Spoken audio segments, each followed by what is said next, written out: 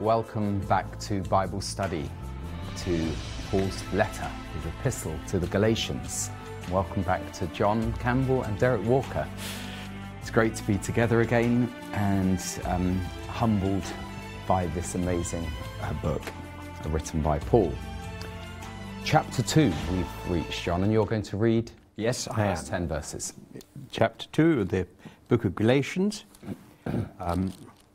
Now then, after 14 years, I went up again to Jerusalem with Barnabas, and also took Titus with me. And I went up by revelation and communicated to them that that gospel which I preach among the Gentiles, but privately, to those who were of reputation, lest by any means I might run or had run in vain. Yet not even Titus, who was with me, being a Greek, was compelled to be circumcised. And this occurred because of false brethren secretly brought in, who came in by stealth to spy out our liberty, which we have in Christ Jesus, that they might bring us into bondage. To whom we did not yield submission even for an hour, that the truth of the gospel might continue with you. But from those who seemed to be something, whatever they were, it makes no difference to me. God shows personal favoritism to no man. For those who seemed to be something added nothing to me. But on the contrary, when they saw that the gospel for the uncircumcised had been committed to me, as the gospel for the circumcised was to Peter, for he who worked effectively in Peter for the apostleship to the circumcised also worked effectively in me towards the Gentiles. And when James, Cephas, and John, who seemed to be pillars, perceived the grace that had been given to me, they gave me and Barnabas the right hand of fellowship, that we should go to the Gentiles, and they to the circumcised. They desired only that we should remember the poor, the very thing which I also was eager to do.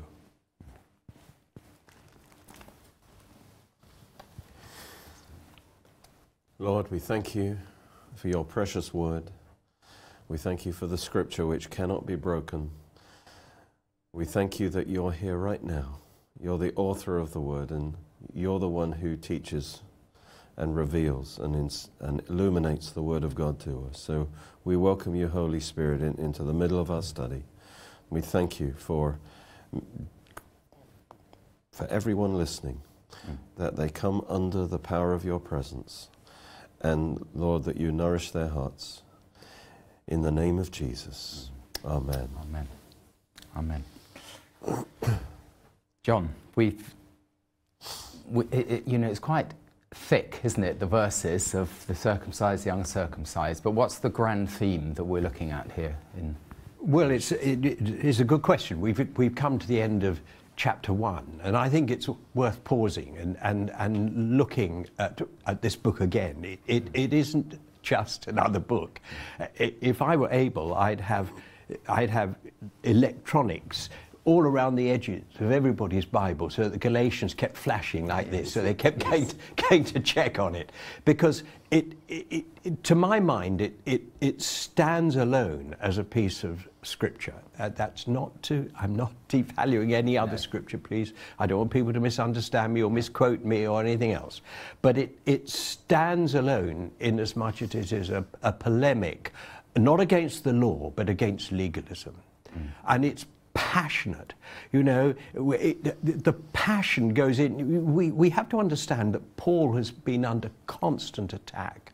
In 2 Corinthians, he defends his apostleship. Here, he does defend his apostleship, but really he's defending his doctrine. He's defending his apostleship as an instrument towards defending his doctrine. Which is grace. Yes. Which is grace, yes.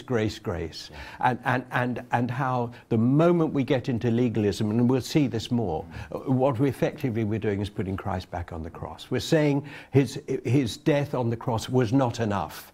We've got to add meritorious works to everything. And Paul, as he goes through this, he's the passion. Some would say, crumbs, he's a bit aggressive. It's passionate aggression. It's not brutal aggression. Yeah. And he starts off, all important. That he does that. All important, I mean, even in verse verse 3 and 4 of chapter 1, he says, grace to you, so important, grace to you and peace from God the Father and our Lord Jesus Christ. And then he preaches the gospel, who gave himself for our sins that he might deliver us as his present evil age. He sets the scene, and this is what it is, that God has given himself to save you from your sins, and you're doing everything, Galatians and those monsters who've infiltrated you, to undermine that. And I think we fall back into the sort of the mode or the zone of the whole of humanity. Absolutely right. But and then he's not allowing even a slight he gives no ground, as we will see. And then as he goes through this introduction of producing the gospel and then producing himself and who he is and how he got to where he was and what he has become from what he was. And the thing that we didn't touch on, but what that demonstrates is how the gospel changes you. Yeah. The gospel changes a man because you become a new creation.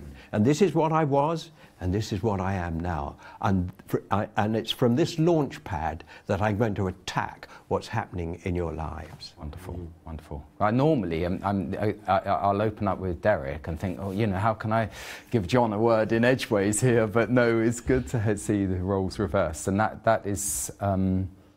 It is absolutely fundamental, isn't it? The gospel of grace, yes. And not works and legalism. In Christian love, we should be very flexible, yielding to one another. We might disagree on certain things, but, there is that, that attitude of love and so on. But when you come to the gospel, there is no compromise. You cannot...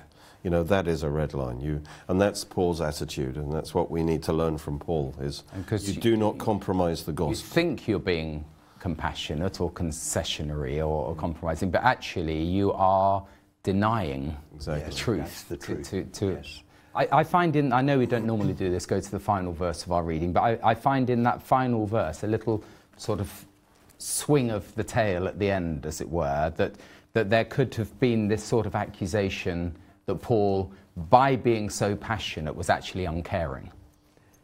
You see what I mean? Yes, you can just see a hint of it. He said that, they asked us to remember the poor, as though that's a kind of a false allegation against him, because you're so focused on, the truth of the gospel of grace. You're actually, not looking, which is an allegation that is leveled and of course, Christians.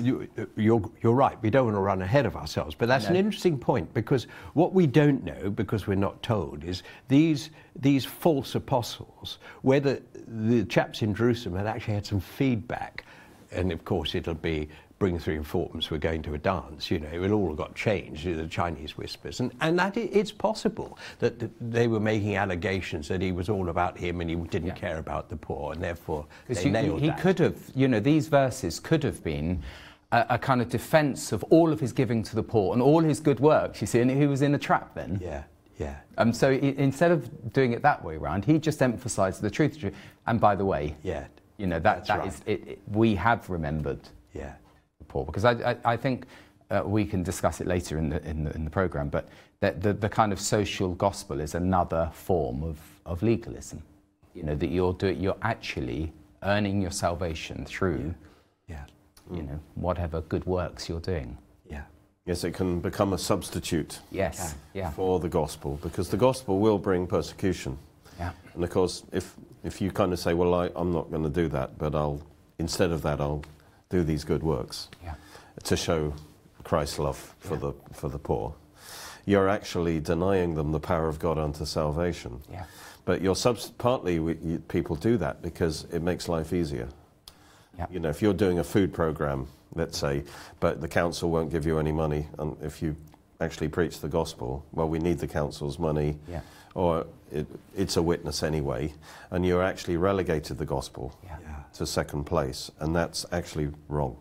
That's kind of like the social gospel. It is tragic. The gospel has to be first, and whatever else we do is to confirm the gospel. And the fundamental point is that we're born into sin, whereas the sort of instinct of sinful mankind is to rebel against that And you know, why would you need grace if you're born good? Yeah.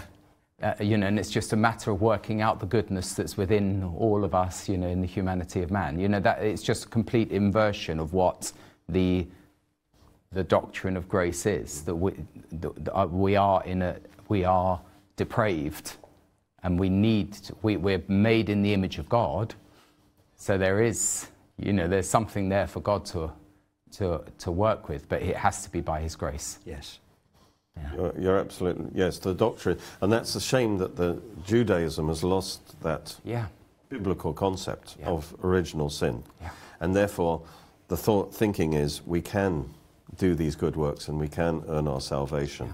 But once you've got the revelation of depravity, then of course that you realize how hopeless that the works approach is. But even for the Jewish people, you know, they are God's chosen people. They didn't choose God. If you watch Fiddler on the Roof, you know, why couldn't you have chosen someone else? Sort of thing. But that, implicit within that, is that it's God's grace. Yes. That you're chosen. He, by His grace, has chosen you. Yes. So it is in there, as you say, it's in their scriptures. Nothing to do with their worthiness at all. No. Oh, the riches of the wisdom and knowledge of God. How unsearchable are His judgments, because it is counterintuitive. It's not the natural instinct, you know, of all religions and of all humanity is to focus on what we are and what we can do. Yes. And dare I say, you know, where angels fear to tread, but the kind of the pandemic response is a response of humanism. Yes. You know, rather than a response of a kind of humility before God. Yeah. And that's why there's so much fear. You know, the government with all of their scientific knowledge, we can do it. You know, if we just push that little bit harder, just have a few more injections. I'm really treading on eggshells here. And, you know, a few more of this and that, and we will prevail. Yes. Well, only by God's grace. That's right. Only by God's grace. The other thing that man does is project God as if He was man. They kind of humanize God. Yes, they do. And in other words, in normal life, we might think, well, near enough is good enough. You know, if you take a driving test or whatever you do, you know, you're not going to be absolutely perfect, probably. Yeah.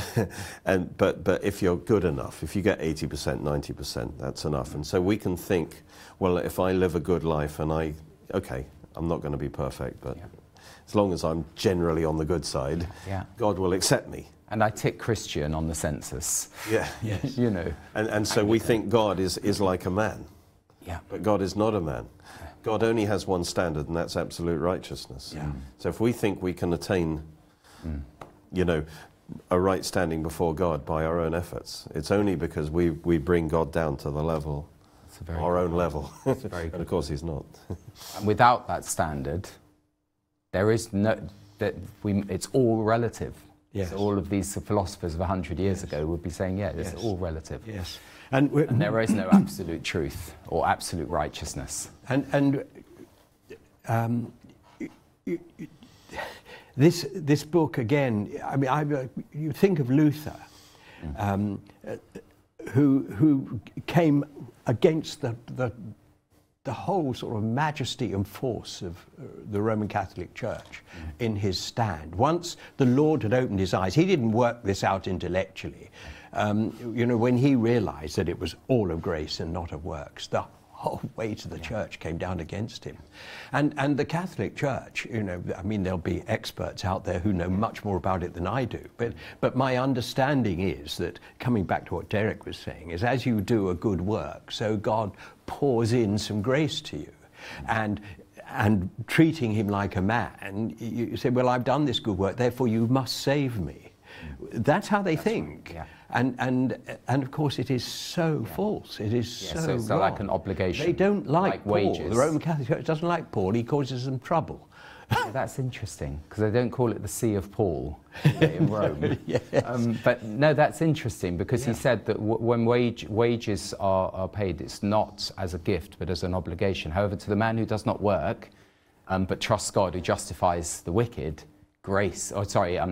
righteousness is credited to him through faith. Through faith. And then the question is that the faith, it comes to Romans 5. Yeah. By grace. We're justified by grace, by faith, through grace. All a gift. Yeah. All of it. But it's not an easy would... job Paul has, is it? Because it's so easy to be caricatured, to go down a line of arguing, you know, for an absolute position, and then they'll say, oh, well, he's anti-Jewish. So in Romans he says, you know, what advantage is there in being a Jew? After he's just said, what value is there in circumcision? Yeah. Yes. He puts it, he has to not dilute the argument in any way, but also cover the kind of the arrows and the darts that are coming from the antagonists, the gainsayers. This has been going on a long time. I mean, this isn't just a one-off. You know, it's 14 plus 3, 17 years thereabouts when he goes up to get his gospel confirmed. Yeah. And for most of that time, he's been under attack. Yeah. It's been non-stop, and we pick up a lot of that from the Book of Acts, of course. But most men would have given up by now. Yeah. But he hasn't. He's given God the glory, and he knows, as we read in Philippians, that the Lord strengthened him, gave him the strength he needed to get through. I've got in my mind, because there's a lot of, in my NIV, it talks about the Jews. In the King James, it's saying the circumcised and the uncircumcised rather than Jews and Gentiles, which is good because it focuses in on this issue of circumcision. Yes. And in Romans, Paul talks about, and I see a lot of sort of overlaps between Galatians and Romans. Paul talks about the circumcision of the heart by the Spirit. Well, that's grace, you see. Yes. But he also says circumcision has value, talking to a Jewish audience. Yes. If you obey the law. But if you break the law, you have become as though you were not circumcised. Yes. So in other words, the circumcision, as it were, doesn't save you. Do you know what I mean? Because you're going to break the law anyway. That's and it's neither good nor bad. If you know, if you're circumcised, you're circumcised. It in and of itself is nothing. If people grab just one verse, they can eschew Paul's argument one way or another. That's why he's so sort of full in the way he presents it. We normally say, well, we go through the verses, but there's a lot. Just if you take these 10 verses as a block, so Titus wasn't circumcised, but there was an occasion where. Was it Timothy that Paul got him circumcised? So he was quite pragmatic sometimes, wasn't he? Well, Titus, as we'll get when we get to it, we'll see he was a test case in the Jerusalem Council, and as a Gentile. Yeah. The difference with Timothy was that he had a Jewish mother. Yeah. So if Timothy was, for instance, was to preach in the synagogues, he needed to be circumcised. Yeah. So in that case, of course, Paul was practical. And of course, it isn't wrong for a Jew to be circumcised. No. You know what I mean? Yeah. Because that goes back to the Abrahamic covenant. Yeah. It depends on the reason they're being circumcised. So all Jews would be circumcised because of the Abrahamic covenant, which is valid, but not to be circumcised to put yourself under the law of Moses. That would be the wrong motivation for that. And of course, Gentiles did not need to be circumcised. Yes, it clarifies it. Yeah. So you said later down in the passage, but you've just mentioned the Jerusalem Council. Yeah, just that one. Just to set the scene, if you like. Yeah. In chapter 1, that Paul was basically saying, for instance, in verse 11 and 12, that the gospel that was preached by me is not according to man. I didn't receive it from man, neither was I taught it, but it came through the revelation of Jesus Christ. So it's saying, as John was saying, he's being attacked, his message is being attacked by these legalists. And he is saying, of course, this gospel I got straight from Jesus.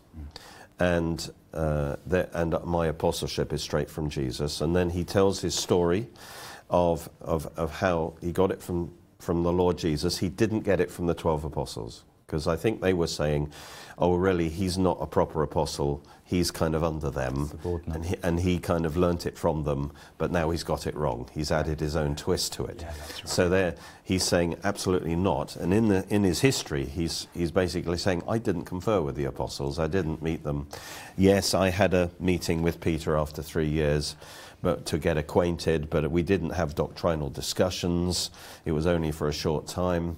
You know, he did also do a famine visit at the end of Acts 11, but he didn't meet the apostles at that time. So he doesn't even mention that, because they just did some famine relief. And at that time, Peter was in prison, and James had just been executed. So, you know, everyone was lying low. He didn't meet with them at all then.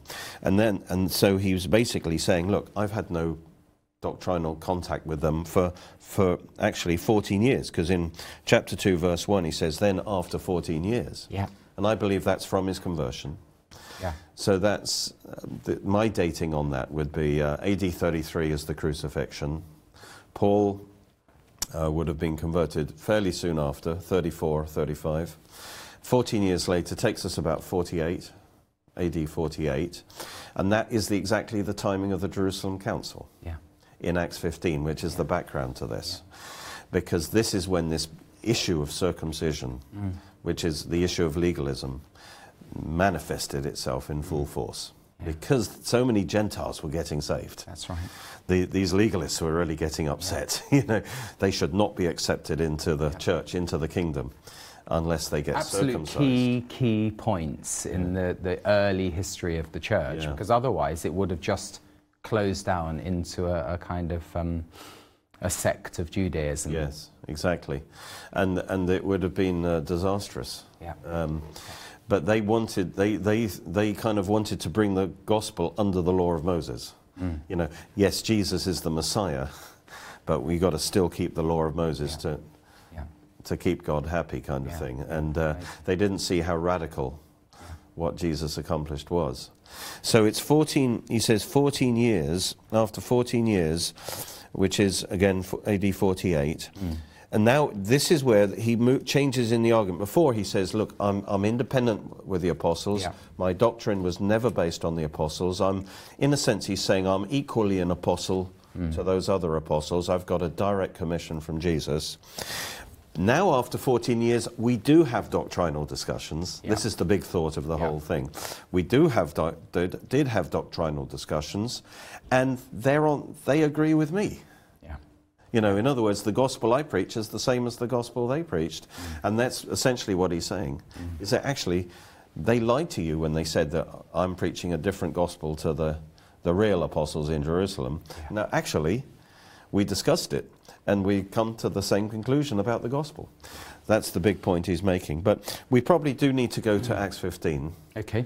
Let's do that. To see.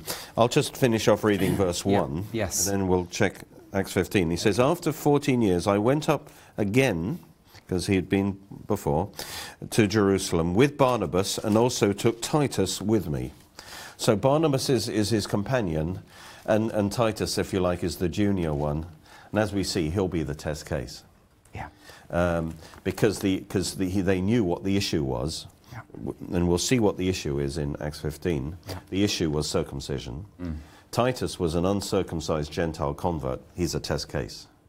The question is, will the Jerusalem leaders force Titus to be circumcised?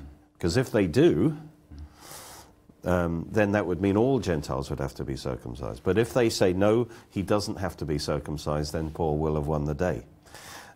So that's why Titus plays quite an important role, you know. And that says something about Titus too, that he must have been an outstanding believer. You know, you don't bring your worst example. I know. He's a Gentile convert, you know. Yeah. So he must have been full of the Holy Spirit and so on. Yeah. So you know, through church history, you know, these battles have had to be fought. You know, you've mentioned Luther. You know, I think of the early days of the Putney debates, let's say, you know, with Cromwell, and you know, you have to establish and re-establish truths from Scripture, because and definitely in our modern time there's a drift. Yeah. So it's important, I think, that we're studying this. Yeah. And we might sort of bring some up-to-date examples after we've read in Acts 15. Do you want to read it? Where should we start from? Just read a few verses. Do you want to read it, John? See, If Where do you you want tell me to us read where from? we should what read. about the first two verses to start with? All right, that helps. First, yeah, okay. And certain men came down from Judea and taught the brethren, unless you are circumcised according to the custom of Moses, you cannot be saved. Therefore, when Paul and Barnabas had no small dissension and dispute with them, they determined that Paul and Barnabas and certain others of them should go up to Jerusalem to the apostles and elders about this question. So again, that's the key issue there. Circumcised according to the custom of Moses. So it wasn't just being circumcised, but by being circumcised, they were committing to put themselves under the law of Moses. It was the outward sign, not of the Abrahamic covenant, but actually we are submitting to Moses. We're submitting to the law of Moses. So they are saying you can't even be saved. Could you open up on the Abrahamic covenants and circumcision as an element of that covenant? Yes, in Genesis 17, God told Abraham, and again, this wasn't to get saved, because Abraham was already saved, but God introduced circumcision as a sign of the Abrahamic covenant.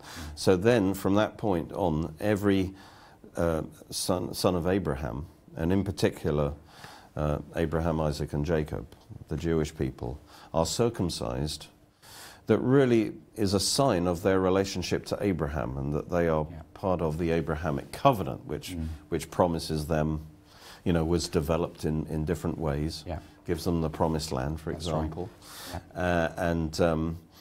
That's a big subject. But often people confuse that with the Moses covenant that came later, the law. The interesting thing, when Paul writes specifically about, you know, Abraham's circumcision and his faith, he said that he was circumcised after, you know, righteousness was credited to him through faith. In other words, after the grace. You know, and as you remember, through the smoking pots, he was asleep. God, you know, made his covenants with Abraham. It wasn't Abraham, do this, this, this, and this, and then I'll, you know, bless you. And then, but it said he was after, and he received the sign of circumcision, a seal of the righteousness he had by faith before he was circumcised. So that is the Abrahamic, perspective of circumcision. And circumcision is also in Leviticus. Yeah. In other words, it's also an aspect of the law. That's the point. So, for example, if you were Jewish, you'd already been circumcised. But if you were a Gentile who wanted to become a Jew, you know, a proselyte, then you would need to be circumcised, as it were, to become part of the Jewish people, the covenant people. But that circumcision meant that you were now putting yourself under the law of Moses. And so it's, when he says, according to the custom of Moses, it's basically saying you have to become a Jew in order to be saved. Because salvation is within Israel, and therefore you must become part of Israel to be saved. And that was a misunderstanding, and that is also a false thing preached today. Right, but in its time, it was God had given us a holding position, as it were, with the Jewish people and the law of Moses, that was able to reveal what Paul was then able to write about, you know, obvious righteousness can't come through following the law because you can't do it. But it sort of it was a process of educating the world, the law of Moses, about the nature of sin and our inadequacy. And it also the law. Pointed to the new covenant, pointed to salvation by faith, through the sacrificial system primarily, and other prophecies. So it had meant a number of functions. But it was never meant to be a means of salvation by keeping it. In fact, it was meant to drive you to grace. But as you realize, I can't keep this. In a way, it should bring you to the end of yourself so that you start looking for God's solution, you know. So it played an important role.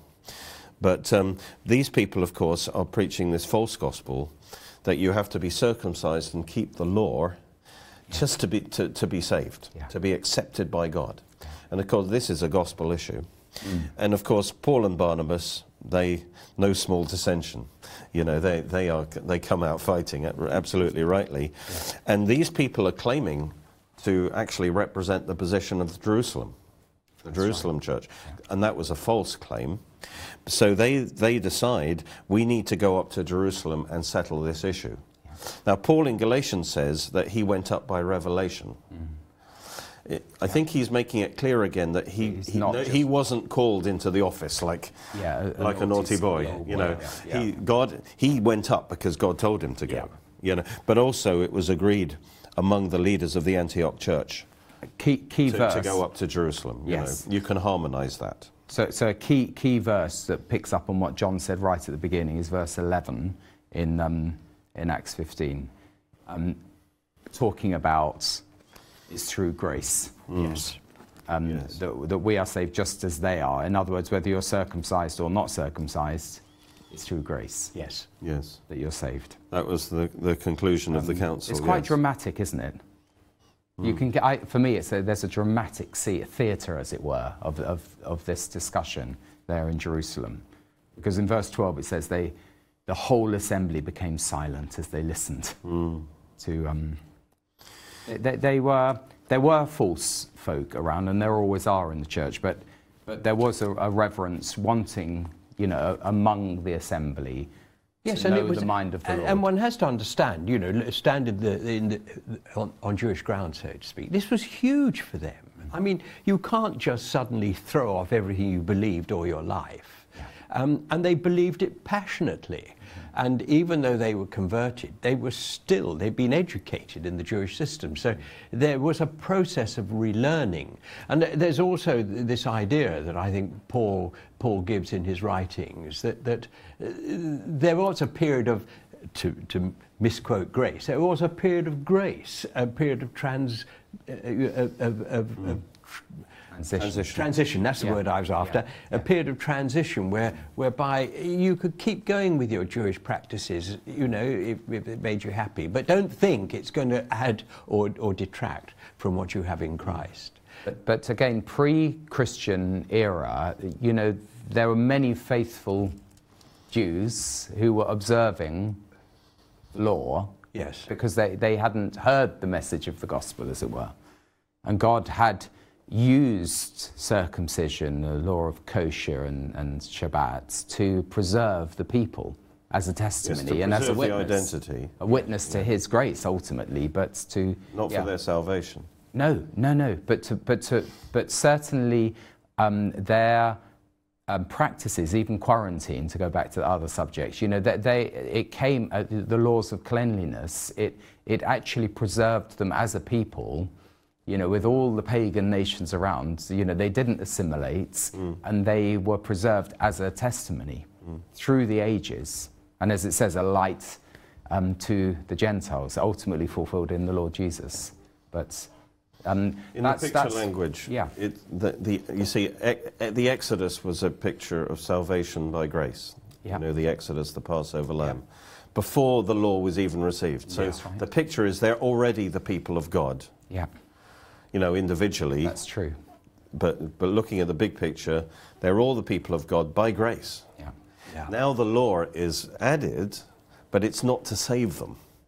It's in a way to regulate their life as people of God, but not for their salvation. But a kind of side effect, or as it were, or a kind of knock-on of the law is that they have been preserved. And even though, you know, of course, the enemy would like to destroy that witness of the Jewish people, and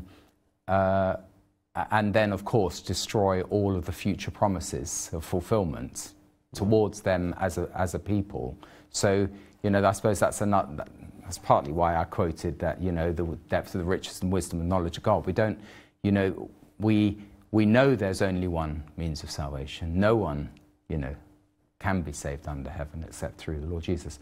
The King of the Jews. But they are still with us as a people because there is a future fulfillment for them.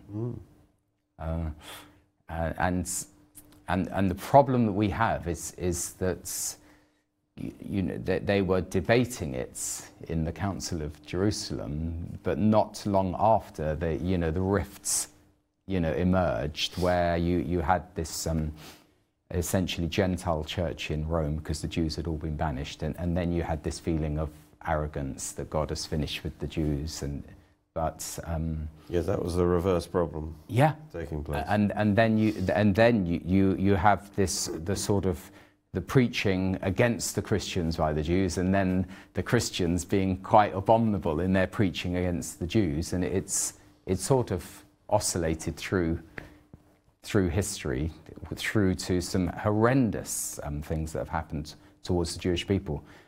I always feel it's necessary to remind folk that, the early church was Jewish. Paul was a Jew. Yes. Peter was a Jew. Yes. This was a doctrinal debate. Yeah. Yeah. Not an ethnic. Yes. Debate against the Jews. That's right. Yeah.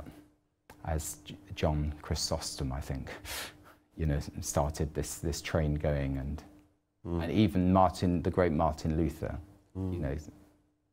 The danger is, yes, we've got to rise above it and say, what is the gospel of salvation? Yes. You have to rise above it. Who's acceptable and who isn't. People are very quick, whenever you quote Luther, to say he was anti-Semitic. Well, yes, he was by modern definition, but it's very easy for us in the 21st century, with the revelation of Israel being re-established, to be rude about their understanding in the 16th century. And I also feel that when you realize how passionate Luther was about the book of Galatians and indeed the book of Romans, and yes, there were Jews around in Europe, I know that, but the representation of Judaism to him was the Judaizers, and he didn't like what he saw. Yeah. And so you can stand in his shoes, not having the knowledge that we have today, and say, yeah, I can understand why he came. He was wrong, but I understand why he came to that conclusion, rather than denigrating him for it. Yeah. No, that's right. And they were, but it was the law of Moses, as it were, that separated them. That's why they were separated from, non-Jews through in the Middle Ages. People weren't all good Christians in those days. No. So the sort of hatred built up. Yeah. Great. Okay. So in Acts 15, just to harmonise it with Galatians 2, they go up to Jerusalem, and then in verse 3 and 4, they basically, in verse 4, they come to Jerusalem, and they are received by the church and the apostles and the elders, and they reported all things that God had done with them, all the Gentiles being saved. So the first thing is that they have a general public meeting, where they basically, it's the welcome meeting, and they share testimonies and all of that. Then in Galatians 2, it says that the important thing to Paul is in Galatians 2:2, he says, I went up by revelation and communicated to them the gospel that I preach among the Gentiles. And this would have been in a private meeting. But privately to those who were of reputation, the main apostles, he names them later, James, Peter and John. Lest by any means I might run or had run in vain. Yeah, I find that an interesting one. What is he saying there? Yeah, you might be tempted to think that, I need to check that I've got it right, But of course, if you know Paul, he knows. From that can't be the right interpretation. No.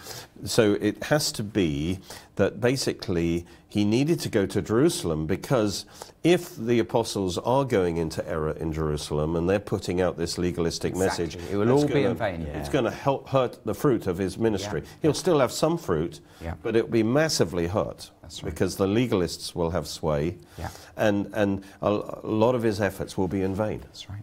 So it is actually for the sake of the gospel. He's not doubting that he is preaching the right gospel, because he got it straight from Jesus.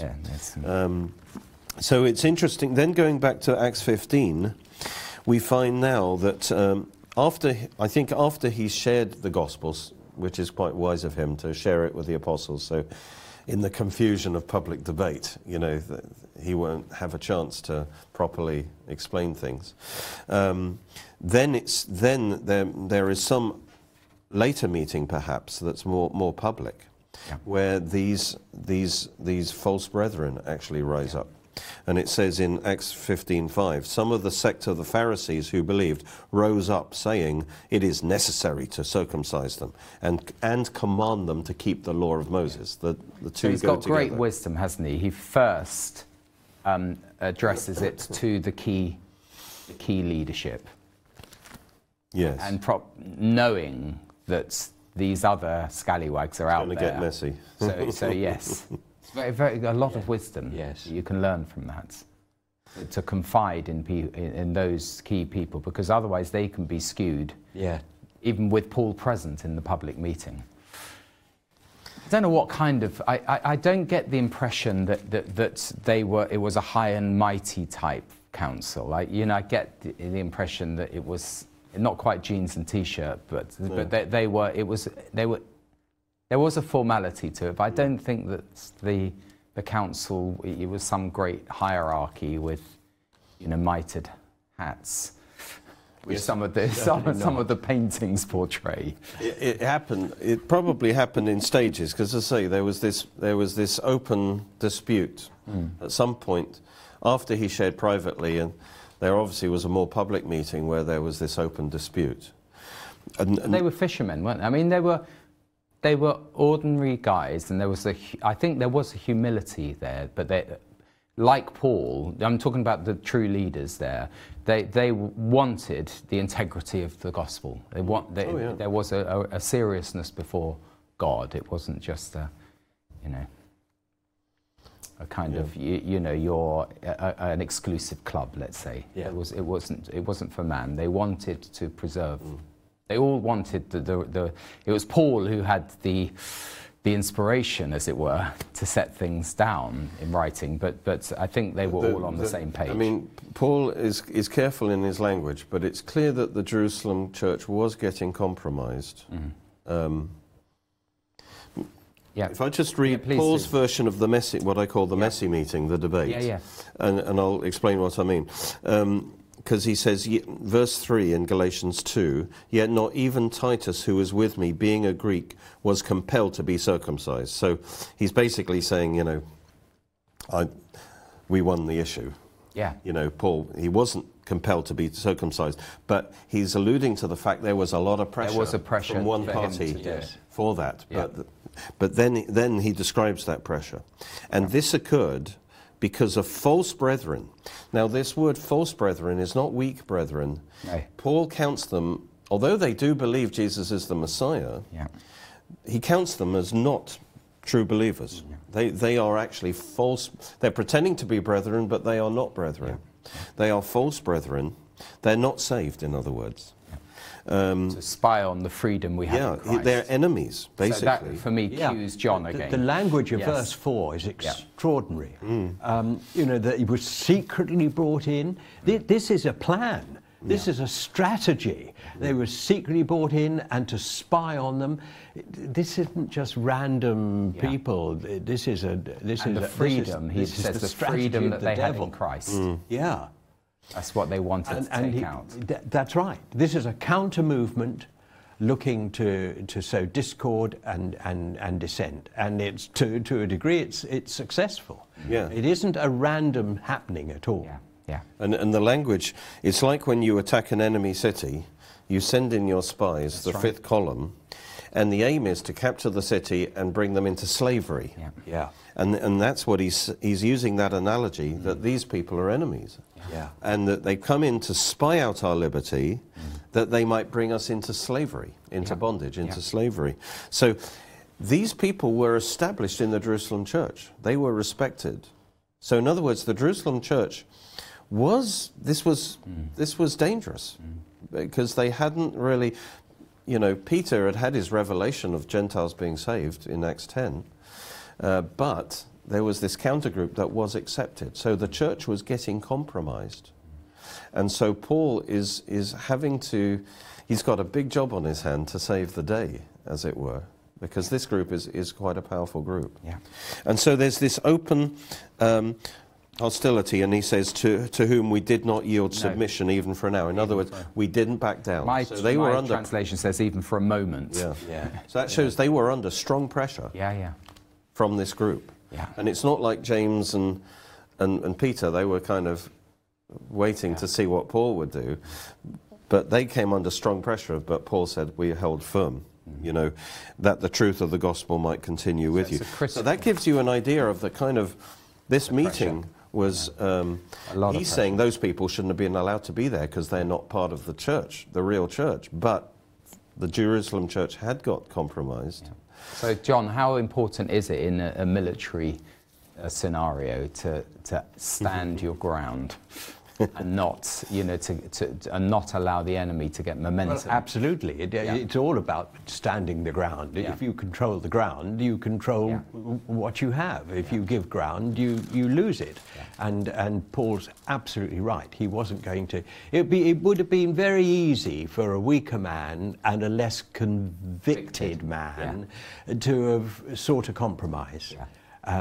But he didn't, and it's absolutely vital he didn't, because it would have, the gospel would have been lost, absolutely lost. Yeah. And that, of course, is the devil's strategy here. It's the devil. We need to be quite clear. Even for one moment, even for one tiny compromise.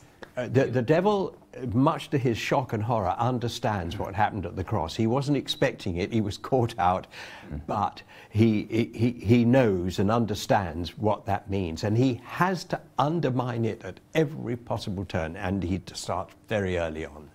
And nothing has changed. I mean, you know, it would be tempting to say that these false brethren morphed into what now emanates from Rome. It would be, it's a simple step, a very simple step, to move from here to there. And yet, but the plan is the same. And I don't mean to be rude to Roman Catholics, and I'm certainly not saying that no Roman Catholic is saved. I am not saying that.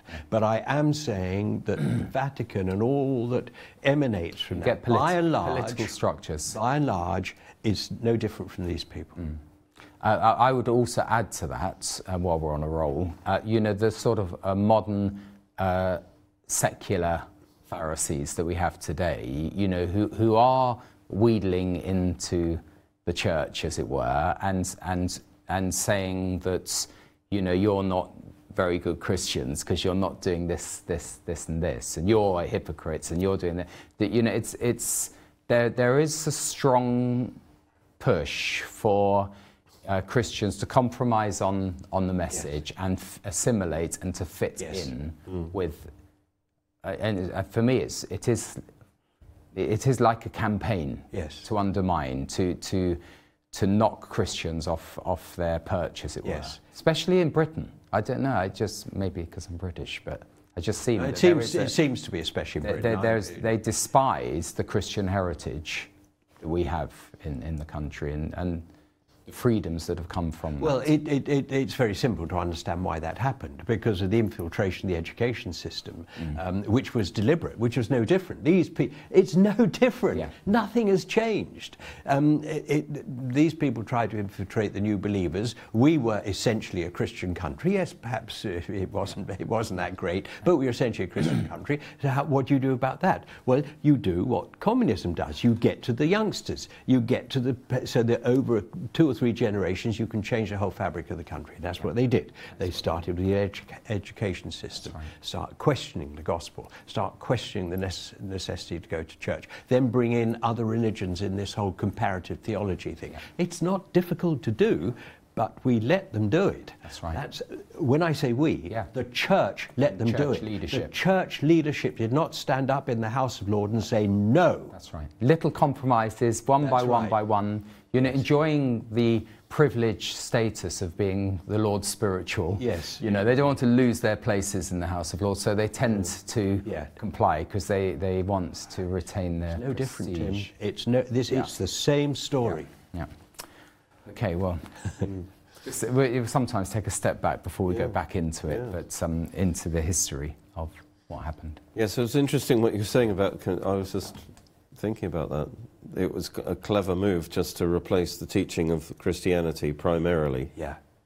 with comparative religion. Yes. Oh, we're still covering the faith. Yes. stuff. Yeah. But anyway, the next... And by the way, adding, because they have these SACRA committees, which, looking at religious education, and the humanists insisted that they were present at these committees. In other words, acknowledging that they are a religion, really. And that has had a great effect on the one side, which is religious education, but then on the science side, absolutely buttoning it up so that there's no mention of God the Creator in science. So in other words, God, creation, the Bible is fantasy.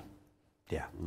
On the one hand, but on the other hand, they're able to infiltrate the humanism into religious education. Yes, he's, as Yemi would say, he's a very clever devil. And that has had enormous effects. I didn't think we were going to go in that direction, but Abraham Lincoln said the philosophy of the classroom today will be the philosophy of government tomorrow. Yeah. And you say 3 generations, we've definitely gone through a cycle of at least 3. There we are. So yes, back to the Jerusalem Council. Yeah. We had this kind of open debate. You can imagine the court scene with the lawyers on both sides having it out. Yeah. And then in a way, then if you like, if you imagine the Supreme Court, the judges now retire to consider their verdict. Yeah. So then in Acts 15, verse 6, Yeah. now the apostles and elders came together to consider this matter. Yeah. So now, everything's been hashed out publicly. Now they're going back to consider the matter. And that's what we normally think about as the I suppose when they make their speeches and their pronouncement. And when there had been much dispute, so it's interesting, even within the inner circle of the apostles and the elders, there was, this group had infiltrated even into the inner things, maybe not the apostles, but certainly the elders. Much dispute. Peter rose up and said to them, and so this is like now the final verdict really coming from Peter and James. And of course Peter then goes and talks about Acts chapter 10. Should we read that or? I think we've got time. Yes, let's do that. He's referring back to the original salvation of the Gentiles in Acts 10, which was by grace, as he points out. So God's already made his vote in this argument in Acts 10. Yeah, exactly. So we won't read Acts 10 because I thought we had more time. No, I wasn't suggesting that. No. Just, shall I read it, or do you want to read it? Just very quickly, yes. Verse 7. Now there had been much dispute. Peter rose up and said to them, Men and brethren, you know that a good while ago God chose among us that by my mouth the Gentiles should hear the word of the gospel and believe. So God, who knows the heart, acknowledged them by giving them the Holy Spirit just as he did to us, and made no distinction between us and them, purifying their hearts by faith.